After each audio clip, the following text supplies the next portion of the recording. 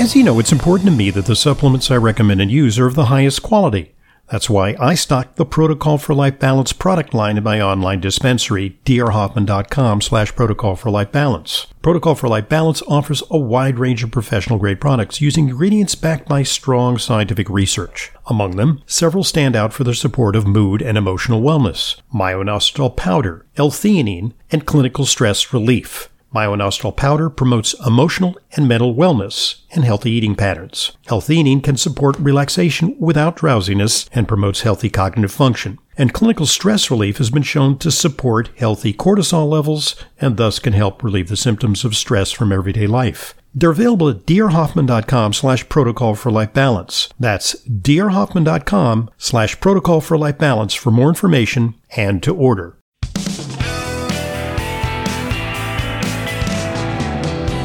Welcome back to today's Intelligent Medicine Podcast. I'm your host, Dr. Ronald Hoffman. The subject of our podcast is a great new book, Brain Energy, by today's guest, Christopher Palmer.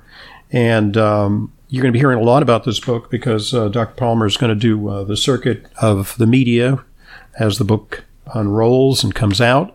And he's going to do a series of podcasts. We're very fortunate to have him on Intelligent Medicine to share his wisdom and breakthrough analysis of mental disorders, a unifying theory that knits together mental disorders, all of them, is his contention in Brain Energy. Okay, so from the starting point of, before we get to potential solutions, how is it that we undermine brain energy? What are some of the things to avoid that may negatively impact brain energy? It's one of the things that I love about this theory, because all of the things that I'm going to list are things that you already know, that everybody should already know in terms of risk factors for having mental illness.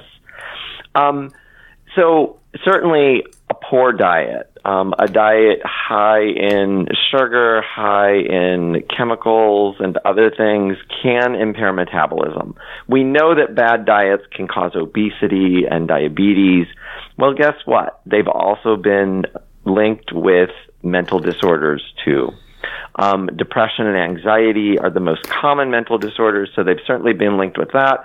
But we have evidence, for instance, linking trans fats, which are now banned. Everybody realizes now, 30, 50 years later, that they're bad for us. But trans fats, it turns out, are also associated not just with depression and anxiety, but also with Alzheimer's disease, with irritability, which can sometimes be diagnosed as mania, with other mental disorders and mental states. And so it's a good thing that those are banned.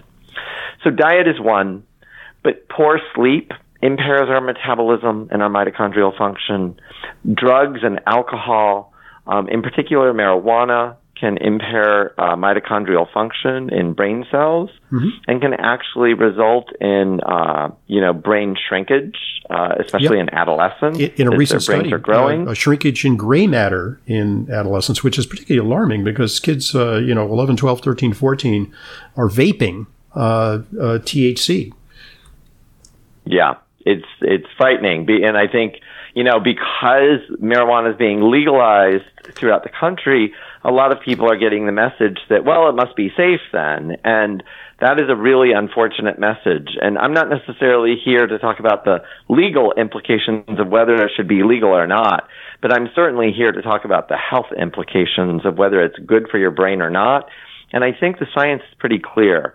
Marijuana is not good for the human brain. It just isn't. I'm sorry. Now, if you're seizing and you can't find anything else to stop your seizures, marijuana can stop seizures. It can also help people deal with nausea. It can help people deal with chronic pain. It can do some really useful things. And I actually get into the science of, well, if Chris Palmer is saying it's bad for you, then why would it do those beneficial things? I get into some of that detailed science about why. So if you have one of those conditions and you need something to stop your symptoms right away, that's great. It can effectively do those things. But at the end of the day, if you want to heal, if you want to actually get over that disorder, you're going to need some other strategies other than what is a nerve toxin or neurotoxin. But stress, there are psychological and social things that impair our mitochondrial function and our metabolism. Stress, adverse childhood events, trauma. We know those things play a role in mental illness. Well, guess what? We also know those things play a role in your metabolism. Mm-hmm. And people with those psychological and social adversities are also more likely to develop type 2 diabetes. They're also more likely to have cardiovascular disease. They're much more likely to die early deaths from heart attacks and strokes. So this is a way to start to connect the science, to connect the stuff that we have known for decades, but nobody's been able to put together. Nobody's been able to make sense of. The reason I'm so excited about it as a psychiatrist is because it leads to more effective ways to treat chronic serious mental disorders and help people fully recover. And what about, I think Sigmund Freud would be happy with what you're saying because you reconcile, the theory of deep psychoanalysis with its impact on metabolism. Literally, you can talk your metabolism into better functioning, and that makes sense. There's actually a circuit there. What about the role of inflammation? I think that's been talked up a lot in the world of psychiatry, and there are such things as pro-inflammatory diets, anti-inflammatory diets, and then there's the role of chronic infections in promoting inflammation. Yeah, and so there's no doubt that inflammation plays a role in both metabolic and mental disorders. The real answer is that inflammation gets tricky kind of fast. And so sometimes inflammation can start because of something in the environment causing the inflammation. So you mentioned an inflammatory diet. No question about it. Eating a lot of really bad junk food is inflammatory, and that can cause inflammation. And then that can go on to cause all sorts of problems. People can get an infection with a virus. COVID's going around, and a lot of people are thinking long COVID is a chronic infection with COVID, that maybe people aren't clearing the virus from their bodies. And so they have this chronic lingering inflammation, and that is causing a lot of the symptoms of long COVID, the brain symptoms, the brain fog, the depression, and in some rare cases, psychosis even. And we know that kids who get infections are much more likely to develop mental disorders after that infection. We know that pregnant women, if they get an infection, they are more likely to have a child with a mental disorder or a neurodevelopmental disorder. So we know that infections are playing a role, and it probably is the inflammation from those infections that is playing a significant role in the consequences. But one of the challenges is that when people, sometimes something as simple as stress. So, something as simple as stress can cause inflammation. Mm-hmm. So we know that the stress response is actually much more than just cortisol. A lot of people know cortisol spikes with the stress response, and it does. Mm-hmm. But there are some other things that happen too. And one of those other things that happens with the stress response is that people get higher levels of inflammation. And those higher levels of inflammation can have adverse effects, not only on your physical health, but also your mental health. And sometimes when people are just metabolically compromised, for whatever reason, any of the reasons we've been talking about, or maybe they've been exposed to some kind of a metabolic toxin, some toxic substance in the environment. Cadmium, mercury, etc. Yep, absolutely.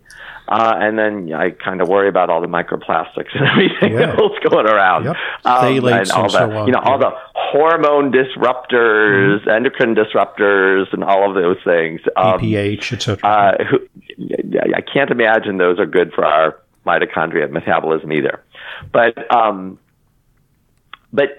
if you have that kind of a problem, metabolically compromised cells will cause inflammation on their own. And that is part of the body's healing process. So a metabolically compromised cell sends out a distress signal that, hey, I'm struggling here. I need some help. And part of the help is actually to send inflammation to that site of the body to try to help those cells heal and repair. So people are probably most familiar with this. If you get an injury, if you break a leg or sprain an ankle, what happens? It swells up. It swells up because of inflammation. And that inflammation is actually a good thing, ironically. It helps even with the resolution we usually think of the inflammation problem. as bad. Yeah, it's a repair mechanism. But yeah, the inflammation is actually sending blood and oxygen and food and other kind of nutrients to that site to try to help those cells in that area of the body repair itself. But when somebody has chronic metabolic problems from diabetes or a bad diet or smoking cigarettes or something else, that their cells can become chronically metabolically impaired, and that can cause a chronic level of inflammation. And in those cases, it's really critical that we identify the problem, the root cause, the smoking or the bad diet, and address it. Because we've actually already spent probably billions of dollars on research looking at antioxidants or anti-inflammatory vitamins. And it was with good intention. I mean, all that research was with good intention. Researchers were thinking, well, maybe if we can decrease that inflammation, it'll help the problem. It turns out that it probably doesn't. Yeah, you're not a big fan of the book is entitled Brain Energy, but it's not a book about taking coenzyme Q10 or, NAD or something like that as a panacea. You do allude to the role that some B vitamins may play in brain energy. And in fact, there's a psychiatric medication, and you're familiar with it because you probably prescribe it, reach for the prescription pad and prescribe Deplin, which is a metabolically active form of folate. A B vitamin, which is often given to patients with depression. But so it's not what you're saying is it's not a panacea to just reach for some energy enhancing vitamin or supplement. We have to address underlying causes because it's kind of like spitting into a hurricane. The forces of inflammation may overwhelm the corrective benefits of whatever you're taking. Absolutely. So there are definitely situations of vitamin deficiencies, and in our part one of our episode, the patient that you shared who was psychotic and and started adding some protein and stuff, I almost wondered whether that patient might have been B12 deficient. Absolutely. In particular, iron, because B12 deficiency. Yeah. Yes, because a simple. People who are vegetarian or vegan are at risk for B12 deficiency in particular, and iron and others, and other deficiencies that can all cause neurological or psychiatric symptoms. But I think you're right. That overall, it's not that I'm against supplements, because I think supplements can be immensely helpful for some people, and certainly if somebody is deficient in vitamins or nutrients, we absolutely should identify that and try those supplements.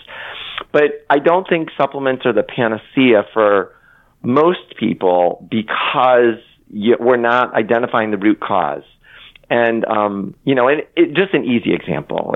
If you look at somebody who's a hardcore extreme alcoholic, consuming a quart of vodka every day. You can take all the sounds like some of my patients at the VA hospital where I trained. And it's not going to undo.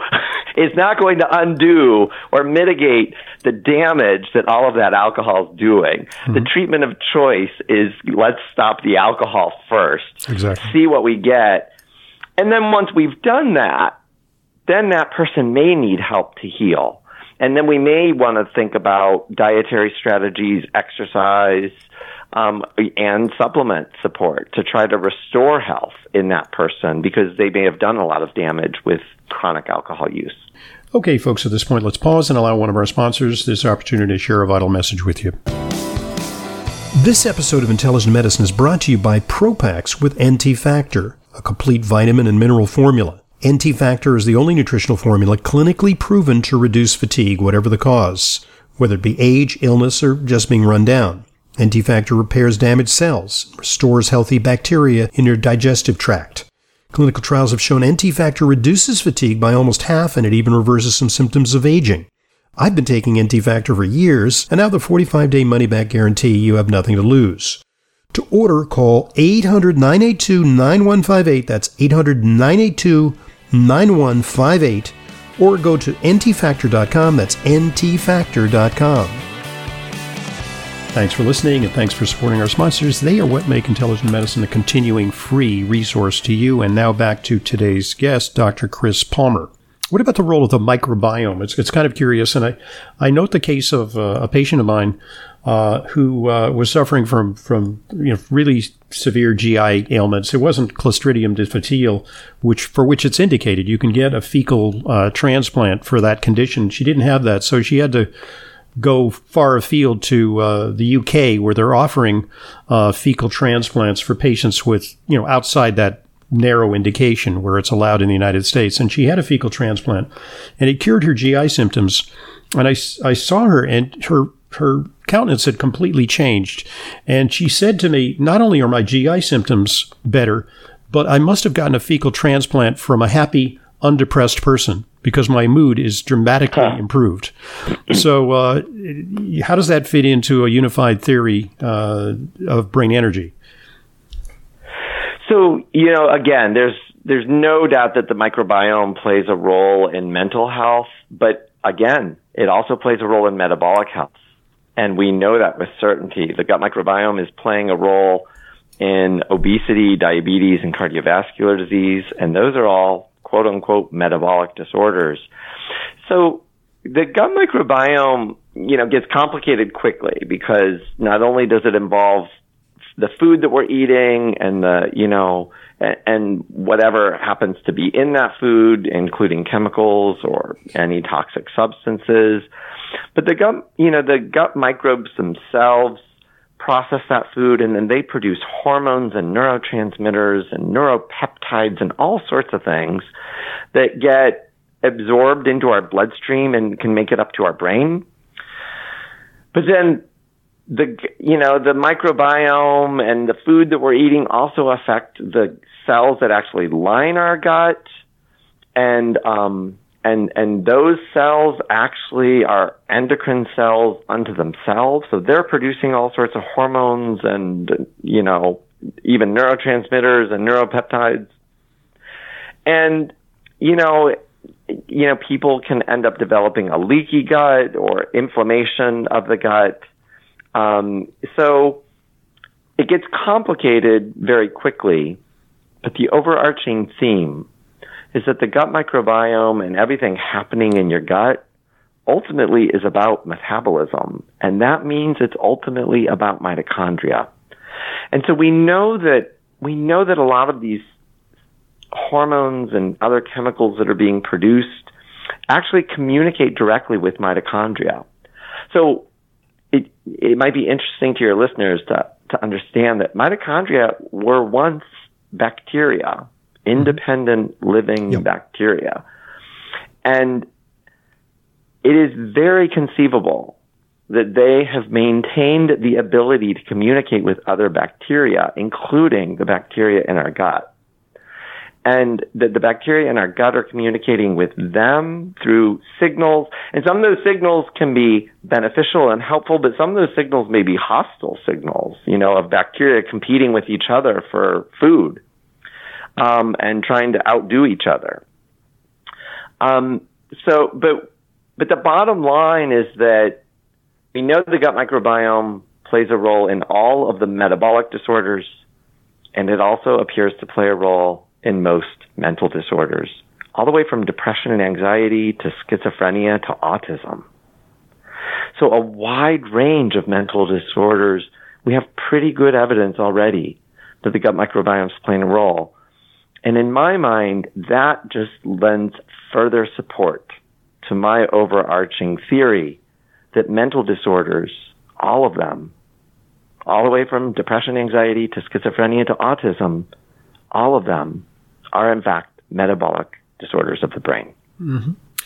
But you're not a one-note Charlie when it comes to a ketogenic diet. That is a tool that you wield with a great deal of success with your patients.